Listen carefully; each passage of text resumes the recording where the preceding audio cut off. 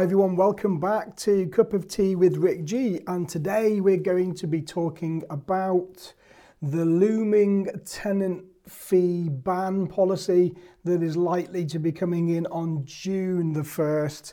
And what I've done is I've taken all of the legislation and I've kept me up all night reading it because it's not easy reading. And I thought you, as our podcast audience, may benefit from some of the bullet points that I've taken from the tenant fee ban that will either affect you or prevent you from doing certain things in the future. So there's lots and lots that we need to consider, and I've just really done the bullet points, the main things that I think you need to know that will help you manage your business moving forwards. So here we go, my interpretation of the main points that I think will affect us. So come the 1st of June, both private landlords and agents can no longer charge fees to tenants. Now, to begin with, when this policy came out, we thought it was just going to affect agents and not private landlords, but that's not the case. It affects both. So it's both private landlords and agents can no longer charge fees to tenants. And predictions are that this could have a massive saving of around about £240 million a year in tenant fees. Wow, that's a massive amount. So when the ban comes into place on the 1st of June, we can't charge fees like we used to for things like reference checks, deposit registration, administration for tenancies. So before we'd say we'd have an administration fee that's non-refundable, we can't do that anymore. And of course for referencing. So we can no longer do that. And the landlord can't enforce any additional product or services in order to attempt to recoup these costs. So what does that mean? It means that you can't force a tenant to enlist a third party to allow them to get a tenancy. So you can't say to a tenant, you must get your own credit score or your own credit reference before you can have a tenancy with us. That would be unlawful. You're not allowed to try and bypass this legislation by asking the tenants to provide it themselves.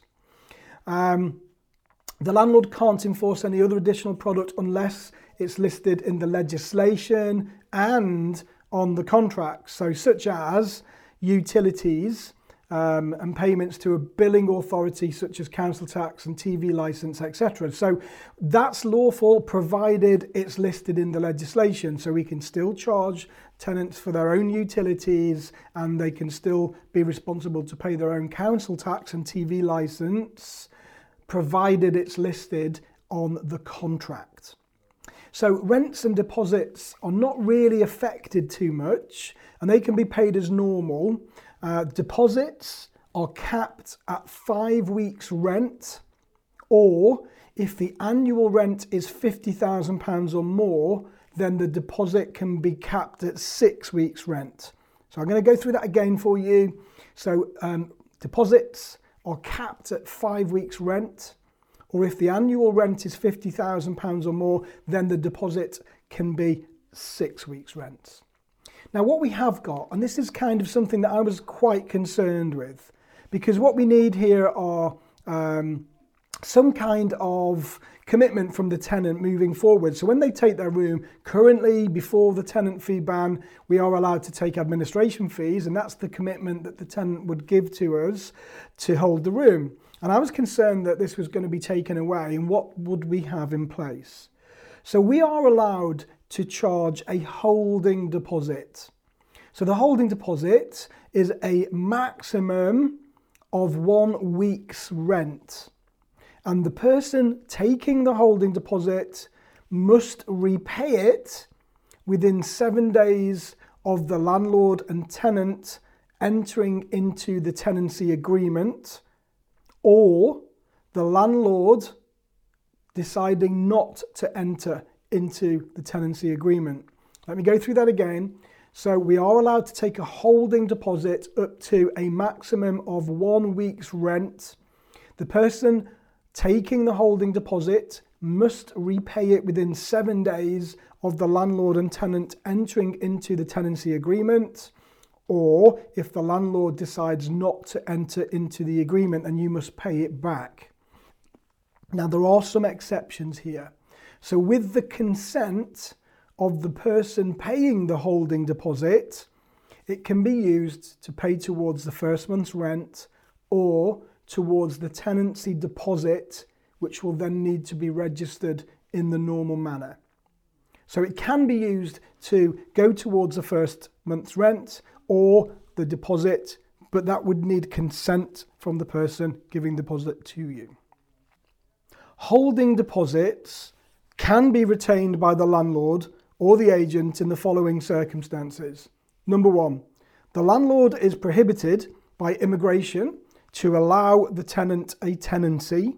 So they've failed their right to rent checks. And that brings on another argument, because at the time of recording this podcast, we did have a High Court ruling last week to say that potentially the right to rent programme, the right to rent legislation has been deemed as being racist. So let's see what happens with that. But at the moment, it's still in force. So holding deposits can be retained by the landlord or the agent in the following circumstances. Number one, the landlord is prohibited by immigration to allow the tenant a tenancy. Number two, the tenant decides not to enter into a tenancy agreement or fails to take steps to do so within the agreed time.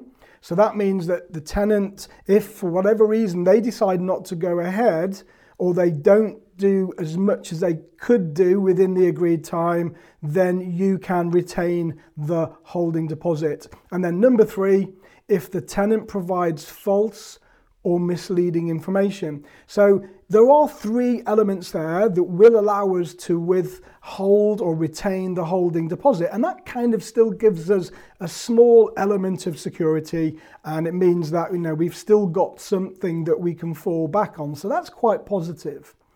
And then we've got payments for defaults in the tenancy are also permitted under certain circumstances. So payments for defaults in the tenancy are permitted under certain circumstances, and one of them is if the tenant loses their keys or causes damage to any security system. And only the cost of replacement can be claimed, and the landlord would require proof of any extra payment on top, which would be unlawful. So let me go through that again. Payments for defaults in the tenancy are also permitted under certain circumstances, e.g. tenant's loss of keys or damage to any security system, and only the cost of replacement can be claimed, and the landlord would require proof, and any payment on top would be unlawful. We are allowed to charge late payments, so late payment charges are permitted after 14 days from the due rent date, which is capped at 3% above Bank of England rates. So late payments are permitted after 14 days of the tenant being late, and they are capped at 3% per annum above the Bank of England rates. Wow. I don't know where they get these figures from, folks. I don't know how they think that is helpful to us. However, it is what it is. That's the legislation. And the next element I've picked out here is that early termination of contract fees can be charged to the value of the loss to the landlord in the following circumstances. Number one, at the tenant's request of early termination before the end of a fixed term. And number two, in the event of a tenant failing to give the correct contractual notice during a periodic tenancy. So I'll just recap on that for you. Early termination of contract fees can be charged to the value of the loss to the landlord in the following circumstances. Number one, at the tenant's request of early termination before the end of a fixed term. And number two, in the event of a tenant failing to give the correct contractual notice during a periodic tenancy. There is also an allowance for you to be able to charge a £50 fee to change or vary a current tenancy agreement. So changes to and variations to tenancies can be charged up to £50. If it's more than £50, then the landlord will need to demonstrate the value of the cost. So there we have it, folks. So there's lots of things to digest there. It's not all doom and gloom. There are still things that we can do, but I think fundamentally it's the fees up front that we've not allowed to charge anymore. We're not going to be able to do it moving forwards. Whether it's right or wrong, not here really to give an opinion on that. What I'm trying to do today is just give you those bullet points. I'm sure that as we get used to this legislation, it's still very new. It's not coming in until June, but we've got plenty of time now to plan forwards and to be able to protect our businesses and make sure that we don't breach. Now, there is a little caveat here that does say, if you do charge any unlawful fees, you will not be able to evict under Section 21 until you've paid those unlawful fees back. So, and there are also quite heavy penalties as well for people that, don't take this into consideration. I haven't listed the penalties on here, but they are quite big. So there you have it, folks. Hope you found that useful. It would be absolutely awesome for us and everybody that's involved in the podcast and putting the information together if you could leave us a review on iTunes or Spotify. Really helps us move forward. It helps us with our motivation and also helps us put the podcast out there to attract other people as well. So thank you for listening, folks, and catch you on the next one.